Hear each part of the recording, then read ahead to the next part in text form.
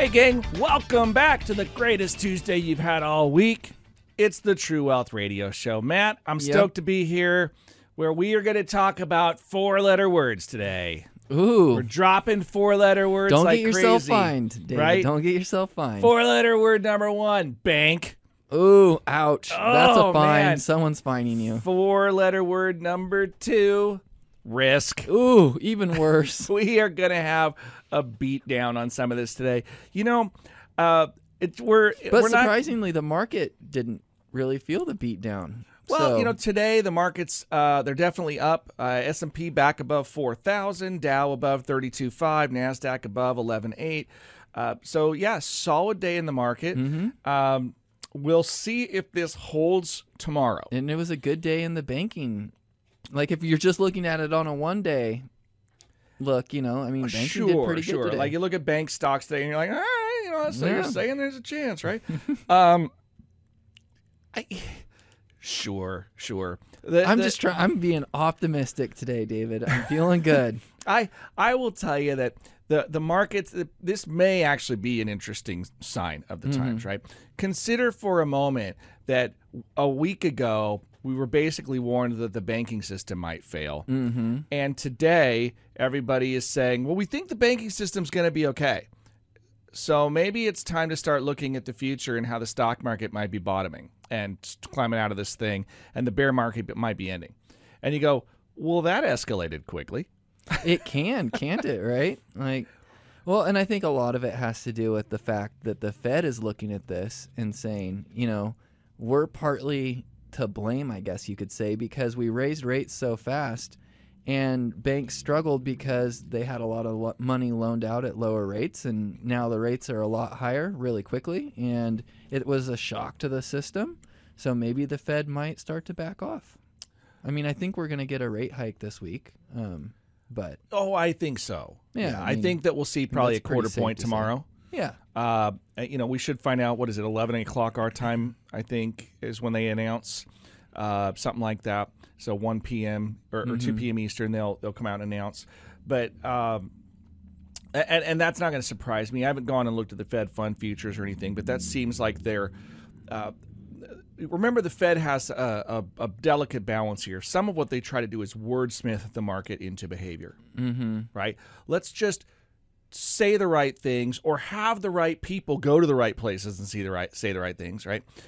And so they try to manage the message a little bit by, oh, well, we sent one Fed chair off to give a speech somewhere, and they said one thing.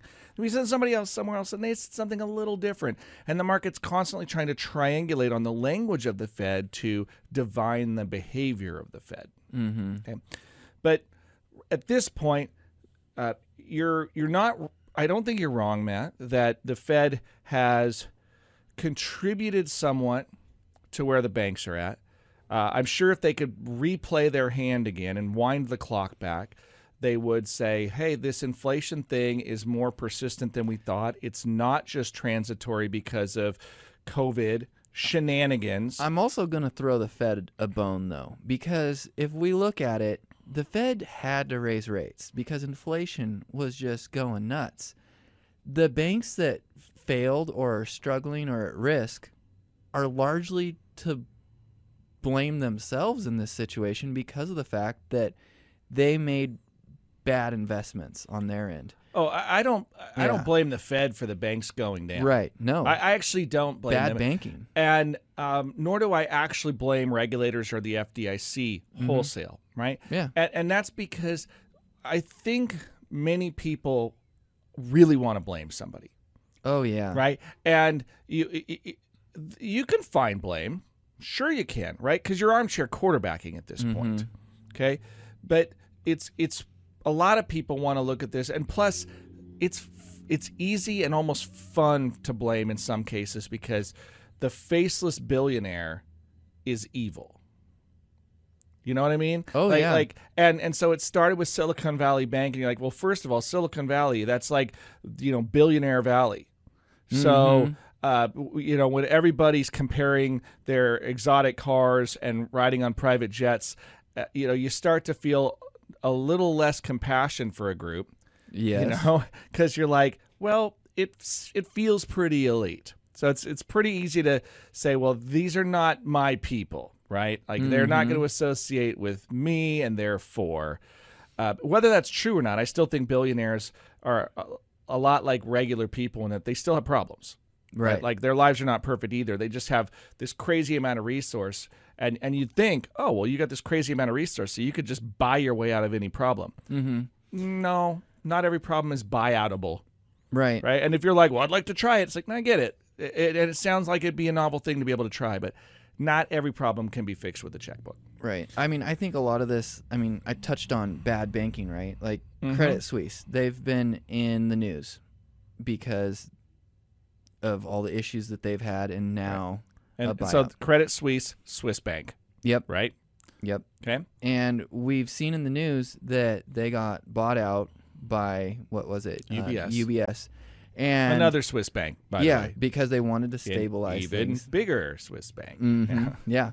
But going back to it, I think we sometimes have to just quit looking at someone to blame and say, what if it was just bad business? Because if you look at a timeline of Credit Suisse and their behaviors over the years, I think it's less than favorable. So you can go back and point to a lot of things where you're like, maybe you just didn't run a good business, and this is the penalty or the product of just not running. We did not set this up, but Matt, you have walked straight into the topic of the day. What topic are we talking about? The 4-letter word, which is risk. Okay. We've kind of said this on the program before, but I don't know that we've really given our listeners something to latch onto. And so, and for this one, I hope that listeners come back to this one on podcast as well. So if you're not hearing this live, this podcast, I think it's going to be relevant for a while. And we've talked about before that risk is a ambiguous term a lot of the time when it comes to finance, right? Because it doesn't mean, or because it means so many different things. Risk has different meanings in different contexts in the financial market. They all generally tie together a little bit, but depending on the context, it's going to change the meaning. Okay, so when we think about risk in our lives, we think about things like peril. Okay, that's how insurance views risk. What's the peril? What's the probability of something bad happening?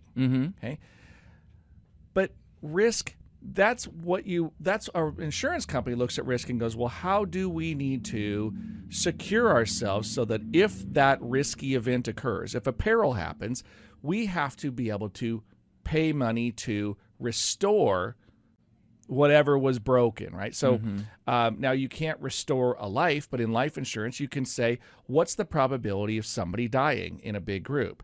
And how much money do we need to set aside so that if a person dies and we have to pay life insurance out, we have that much money in our account so that eventually somebody's going to die. And then that person to the insurance company is faceless when they do their calculation. But then when they die, somebody's going to, that life insurance contract's going to pay out. And the insurance company expects that, right? That's their assumption. That's the pricing of risk, is how much premium they charge to the person they are insuring. Yeah. And guess what? If you are in a high-risk occupation, or if you're in really terrible health and the probability of you dying is higher, it costs more. Because that's how insurance works. It's kind of like if you want to build a house next to the ocean, and you're in a stormy environment where you might have a tsunami wipe your house away, or you want to build a house next to a river that floods every now and then, it costs more for insurance because it's a higher probability. It's like build your house next to an active volcano, probably costs more, right? That's just how insurance works. The higher the probability of something bad happening, the more it costs. This theme permeates the market because risk is also a behavior.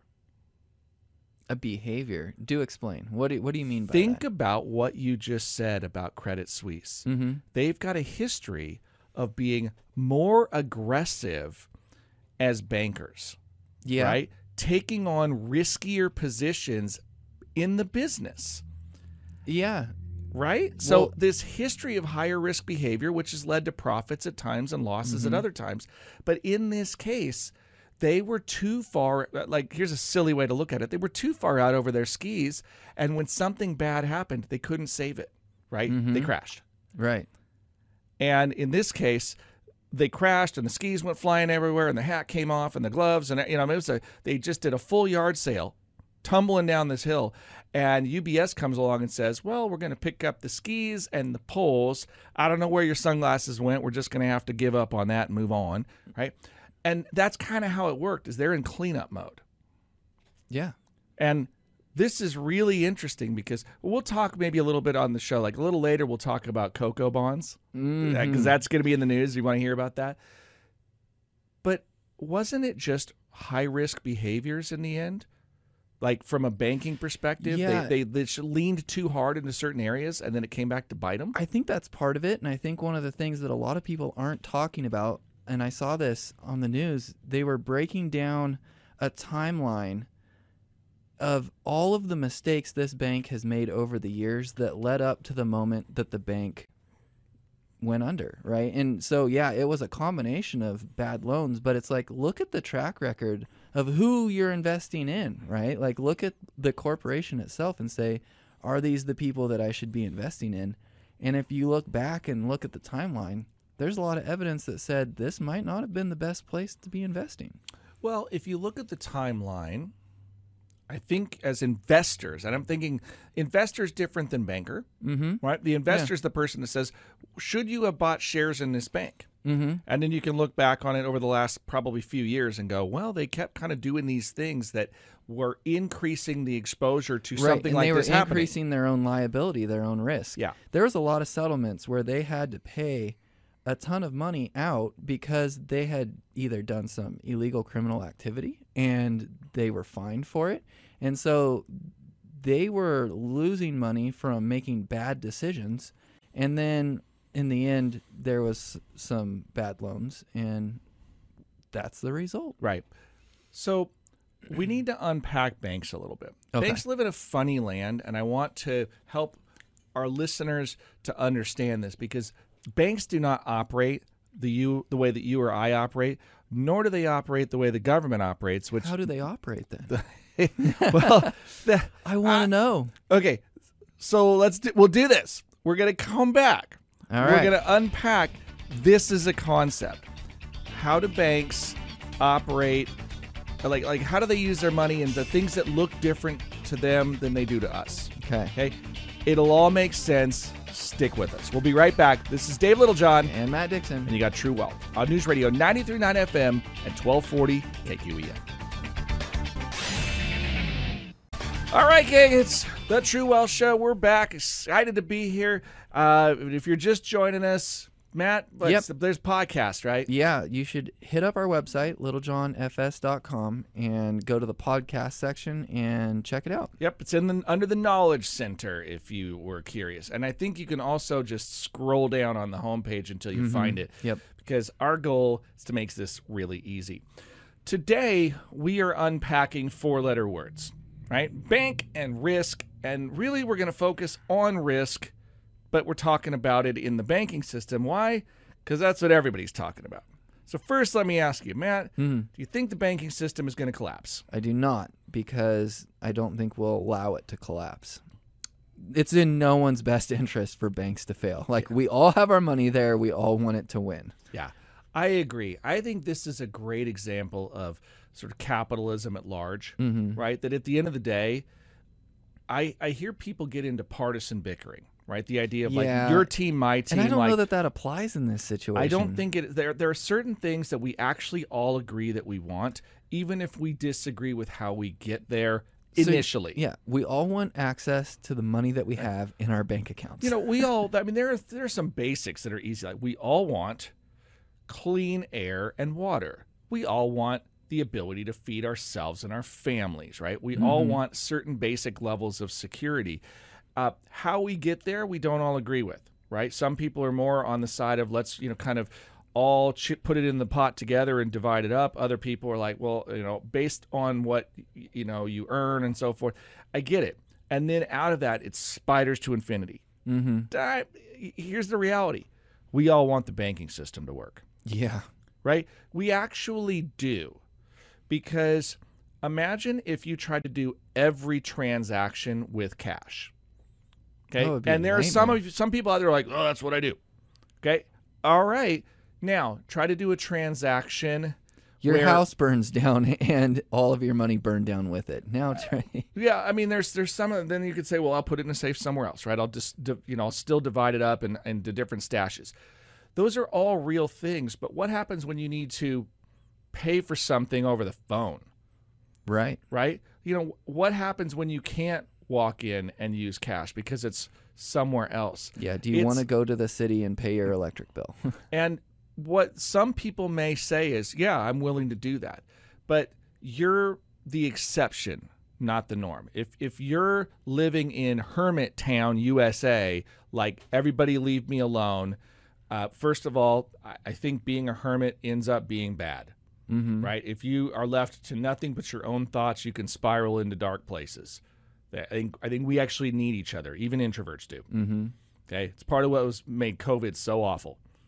Right, is the compartmentalization of people for a while, and look at the results later, the your team, my team stuff that came out of it. Right. So, but that's a side note. Okay, the reality is we want the banking system to survive because it facilitates all these transfers of convenience. Right. The same way if you put life on a credit card, I mean, like using it as a convenience spend. Right. How about Amazon? How are you going to use Amazon with cash? Right. Right? Doesn't even work, right? Amazon. I've never paid cash for anything on Amazon. I have to have an intermediary that facilitates the money getting transferred. You can't buy stuff online with cash. Right. So if that's the case, we want the system to survive. I say this about capitalism too. Most people will say, like, I don't like capitalism, except that they don't realize that the parts of that they want require capitalism to make it work, right? I don't like capitalism, but I sure like to pick the color shirt I'm wearing. Well, that option comes with capitalism, right? Otherwise, you get a uniform. Yep. And I hope it fits you, right? That's kind of how that works. So anyway, why risk, Matt? Like, why do we have to talk about that term so much in finance? Well, I think part of it is setting expectations, right? Where you might say, hey, I want a ton of return. I want all the return, but I don't want any of the risk. How do you make that happen, David? Yeah, and unicorns. then you're going to, unicorns. There you go. So I think part of it is saying, you know what? Where am I at on the risk spectrum so that I can establish what type of return is realistic, or the other way around. I need this type of return, so what type of risk do I have to take in order to get there? It's such a common thing so let's talk just briefly about the various ways that the term risk gets thrown around in finance. In the last segment, we talked about risk from an insurance perspective. That's how much do I have to calculate in reserves to pay for a risk. Okay, that's an actuarial calculation of risk. You just talked about an investor's version of risk, right? How much reward can I expect for the amount of risk that I'm taking? Risk can also be a measurement of volatility. How much fluctuation do I expect in my investment? Right. Significant fluctuation or very little of fluctuation? That is a subset of risk. Okay. Risk can be time delineated or not, right? Risk can be how much loss you experience on a permanent basis or not, right? So risk can be a variable that goes into a calculation model. Like if you're looking at, for example, the capital asset pricing model for developing stock price, risk is the amount of volatility that you are having to pay for above a set rate. So in this case, if we choose a 10-year treasury as a risk-free rate, then what's the amount of risk that one must accept in order to be compensated for not getting the risk-free rate? I think in simple terms what you're saying is, like, say the U.S. Treasury, say you could go get a bond at 6%. And would you want to go invest in a stock that historically never has made any type of return, right? Like, you could risk-free go get the 6%. Would you want to invest in a stock that loses 2% every year for the last 20 years? Or let me phrase it an even different way than that. What level of return must a stock give me for me to be willing to take on that stock instead of the risk-free bond. Right. It needs to pay me more. Right. Because it's not guaranteed. Now, this is totally relevant, by the way, talking about what has happened with several banks lately. Okay. This is setting up such a great 101 investment heads up kind of course, because let's start with Silicon Valley Bank. Mm-hmm. It's now been, 10 days? Sure. Since that went down. I mean, it was basically a week ago Friday. Week or two. Yeah. And we've since learned, what are some of the key factors, right? We learned that they were heavily concentrated in the venture capital environment. Yep. We learned that most of the investments were over the $250,000 FDIC insured limit. Right. And then we learned that there was the equivalent of a run on the bank triggered by some investor groups, right? There were some venture capital groups that advised the companies they were working with to pull their assets. And they essentially created a run on the bank. Yep.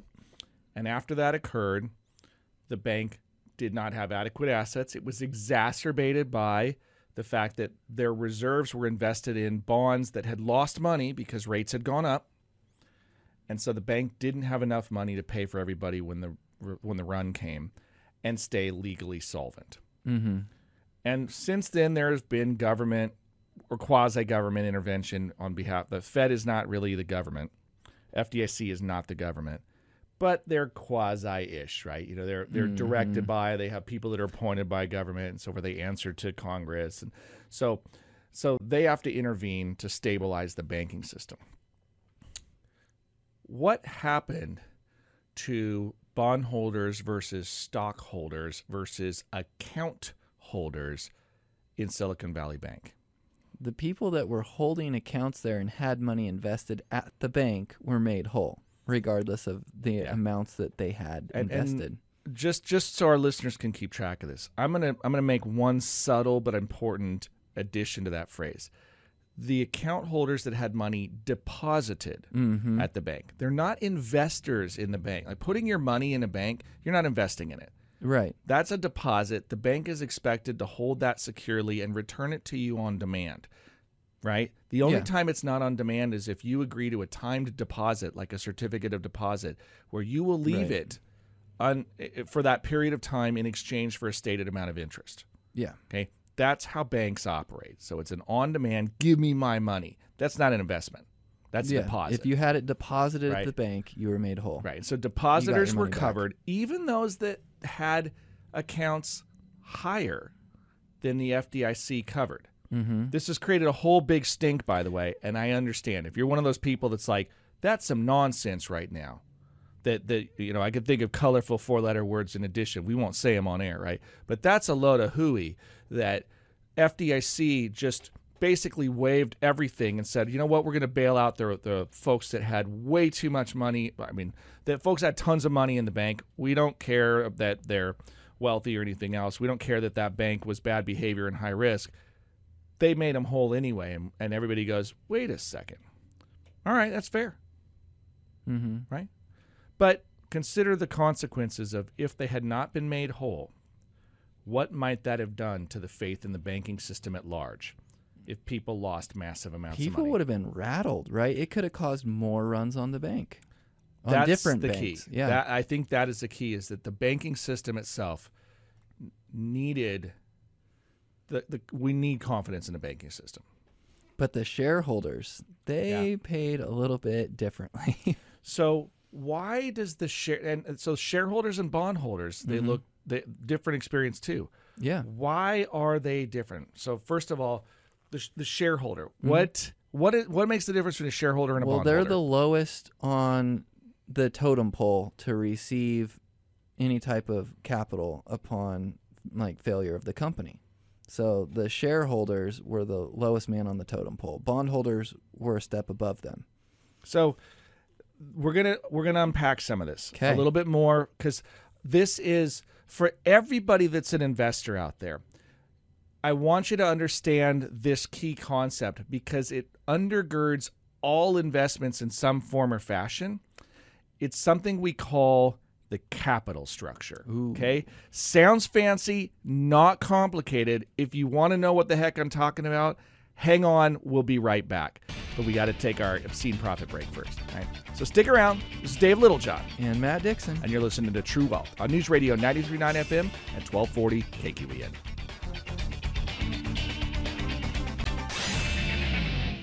Hey gang, welcome back to the True Wealth Radio Show. Dave Littlejohn in studio with Matt Dixon. And Matt, yes, we've been talking about debt today. We've been talking about, well, not debt in this traditional, we were talking about banks, we were talking about risk, and we were talking at the break about, and everybody's yawning a little bit, but this, you care it's about this. It's going to get interesting here in a moment. You'll care. It's about to all tie together in a weird way, because we have seen, right, about 10 days ago, Silicon Valley Bank dies, basically.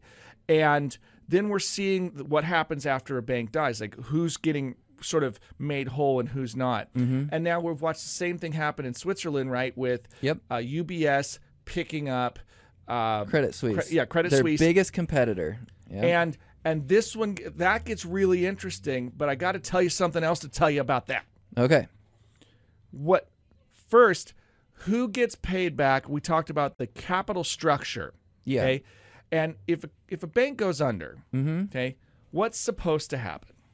Well, first, anyone that has secured debt within that bank would... First, depositors, right? We didn't talk about that. But if you got money in the bank, you're supposed to get made whole at least up to your FDIC insurance limits, okay? Which is why we talk about with our customers, how much money are you putting into banks above those thresholds? Right. And might you be able to structure accounts in different ways to increase the amount of coverage you have by the FDIC? Right. Okay, so that's step one. But we're not talking about the depositors anymore. We're going to talk about investors and bondholders. The bank is no longer going to be a bank. Who's going to get paid back? So what's the order? Yeah. So the first person would be the people with secured debt. So like say the bank has a mortgage out for the building.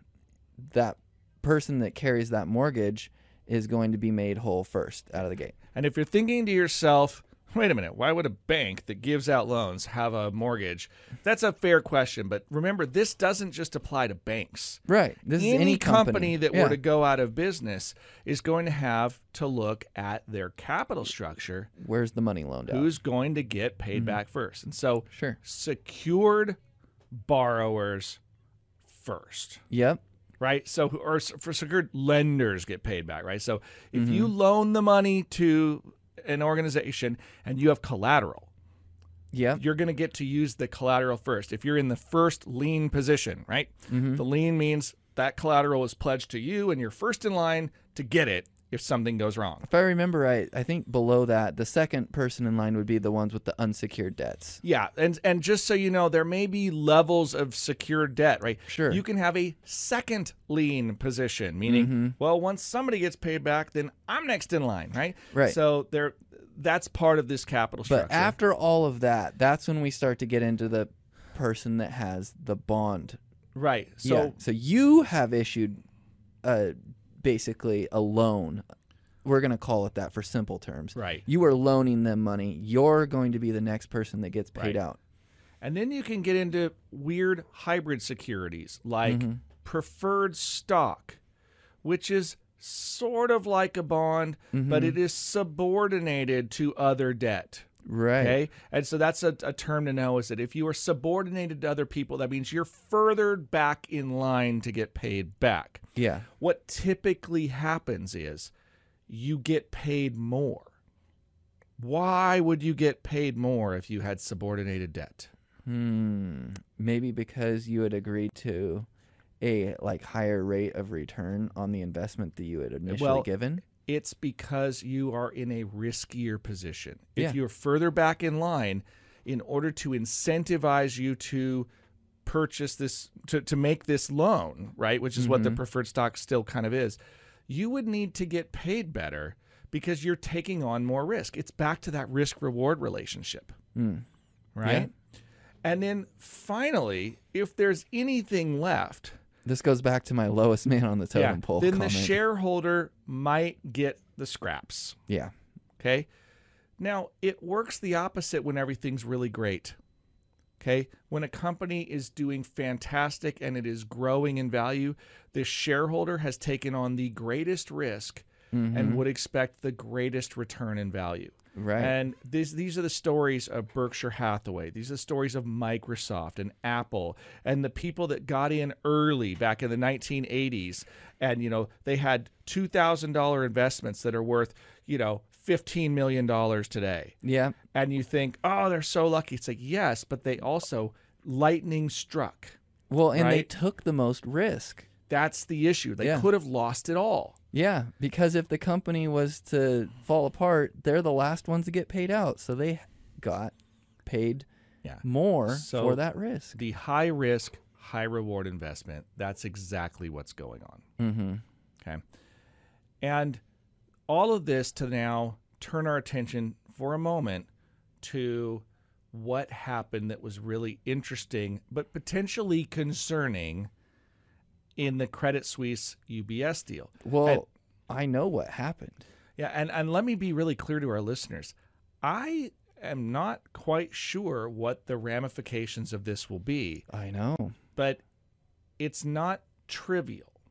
The numbers are staggering. So what happened, Matt? Well, people had loaned money out as a bond, right? And they're called COCO bonds, which stands for contingent convertible bonds.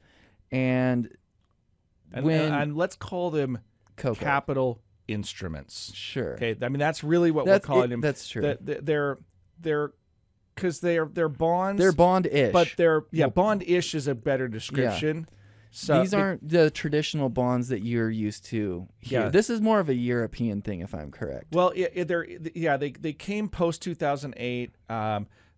There's something called additional tier 1 bonds or AT1 bonds. Yep. They're nicknamed COCO bonds. Sure. This is because banks needed to have enough reserves on hand. They're contingent convertible, meaning they can be converted from a bond to equity.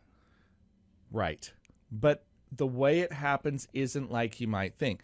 A lot of the time, maybe you've heard of this before, a preferred stock, which is it behaves like a bond. It's issued at a stated price. It pays a stated interest rate, but there's no specific maturity date. Right. Okay, it's kind of like a line of credit, right? That a company can offer, and it doesn't have a date where it matures. But the person is like acting as the line of credit, is what you're saying. If you buy a preferred instrument, like a preferred stock, then you're essentially making a loan without an end date. Yes. Right? Now, typically there are there are points in time where you can redeem those bonds and you can get back out. Right? So that's not uncommon to have preferred shares, and they're still liquid-ish. Like you can get out at certain times.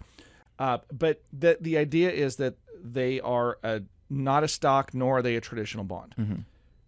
Some of these are convertible preferred bonds. And the incentive is, hey, make a loan to the company, be in a safer position on the capital structure. But if the company shoots up in value, you may want to choose to convert your preferred stock into common stock and then become a shareholder of the company, and you'll make the value in the appreciation of the stock price. So that's an interesting animal. The AT1 bond, or the COCO bond that was going on in Europe, remember what happened in 2008? Yeah, banks failed. Right? And they failed because they didn't have enough capital. So this was a way for banks to have more capital. Because they work in reverse of what you would expect a convertible, like a preferred convertible stock to work like. If the bank is going backwards and they're in trouble and they need more capital to shore up the balance sheet, into that amount.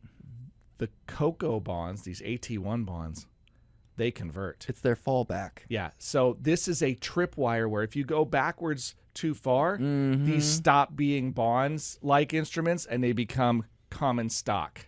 Right.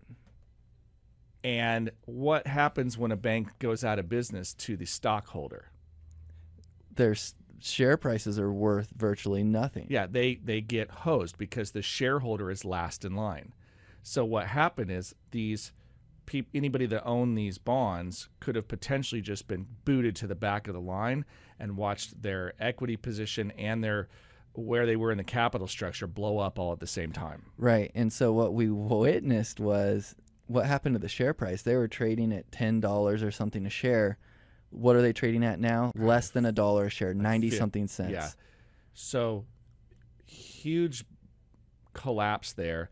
And Credit Suisse is being acquired by UBS, which means the structure of the takeover included a write-down of all of the AT1 bonds. And by that, what I mean is they're going to disappear. They're going to default. Yeah. So, and if we look at how much money was in those bonds, $17 billion with a B. Oh, I'm seeing something even more terrifying. Oh, no.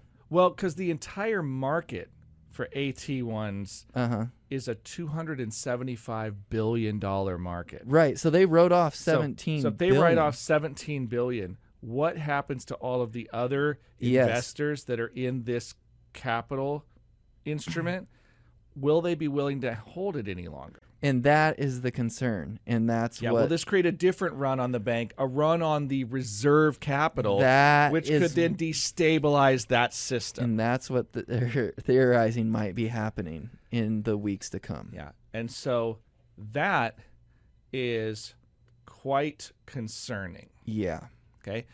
Now, there is a really novel, albeit kind of slick, dare I say, maybe even a little bit dirty solution to this. Oh, really? There is. I want to know.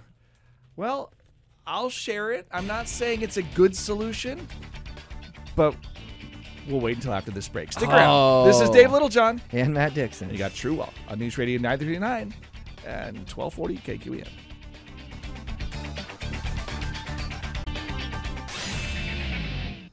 All right, gang, welcome back to the home stretch of the True Wealth Radio Show. Dave Littlejohn in studio with Matt Dixon. All right, so I promised all of our listeners the dirty solution to the banking problem. Yeah. How do we prevent or dodge the bullet of all of these, AT1 type bondholders from saying, hey, ooh, this one failed. I want all my money. So I'm not advocating for this solution. I'm simply saying that it's a possibility. It's not off the table. Okay. So we're used to thinking about financial solutions, right? Mm-hmm. Okay, we've got to go in and figure out how to get capital here or there. We got to, tinker with interest rates. We're going to have to do all these other things. But there is something else that could be done, which is we could tinker with the regulatory policy itself. Okay. Right. Let's talk about the and just so you know, I am not an expert in bank policy, but understand that you have not only the reserve requirements of the bank, but those reserve requirements get set by the FDIC and I think FDIC and the Federal Reserve. I think Federal Reserve, they set lending rates between banks, and they can set reserve requirements. So, like how much money you have to have on reserve.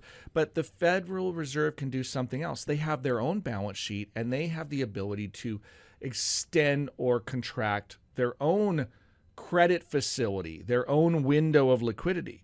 So they could have simply said, in the example of Silicon Valley Bank, well, why don't we change the reserve requirement to say that for a temporary injunction, we'll provide 30 days of liquidity at essentially zero interest for 30 days. And then in day 31, it would be retroactive interest. As long as you get it paid back within 30 days, you're good. They could have handled the entire run on the bank, and they could have bought themselves time to facilitate or even modify the reserve requirement itself and said, well, you don't need 33% in these assets. You need 32% in these assets. Magically, it was solved, right, with the stroke of a pen rather than destroying a bank. I think you run a risk that if you do that, that you're basically saying, well, we'll bail you out of bad behaviors. Yeah, we'll just invent wiggle room every time there needs to be and some so I'm not room. advocating for that solution. It's a dirty pool solution because it's basically saying let's remove or modify the rules so the consequences aren't consequences anymore.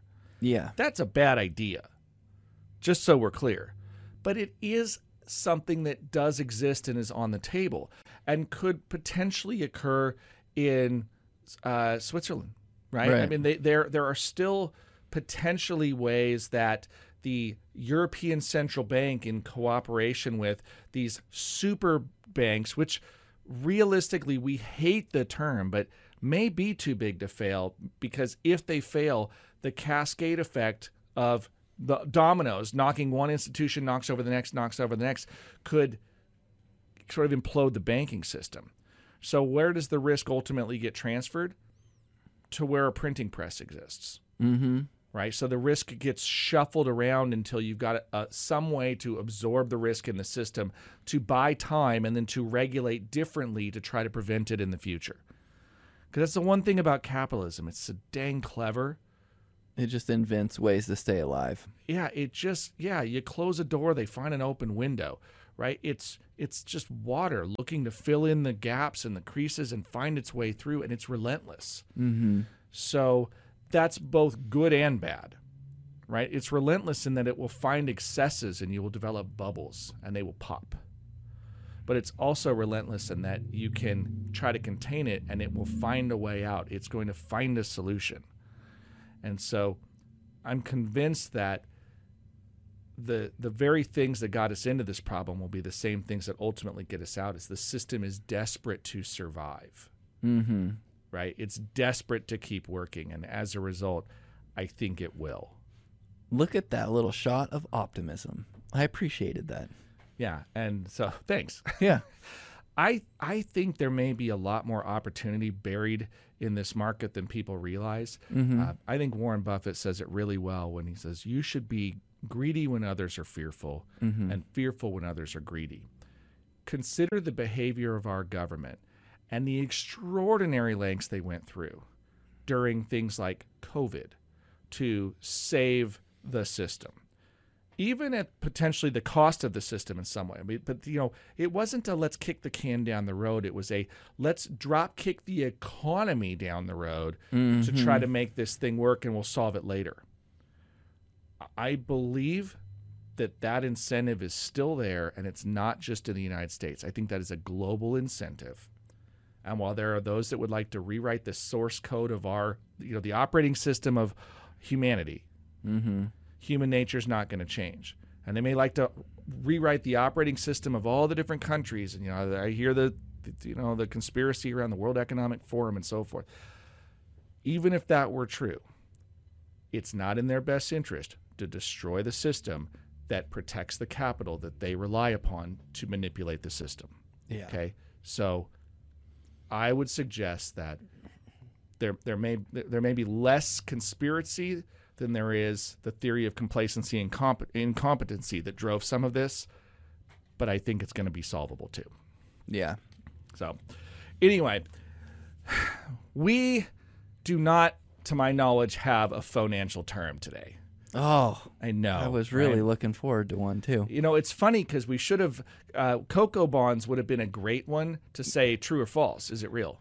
You're right, because it sounds like you're talking about Cocoa Puffs, in which I would have been like, come on, man, that's not real. Yeah, but cocoa bonds are a real thing. You know what? Cocoa Puffs, they might be false.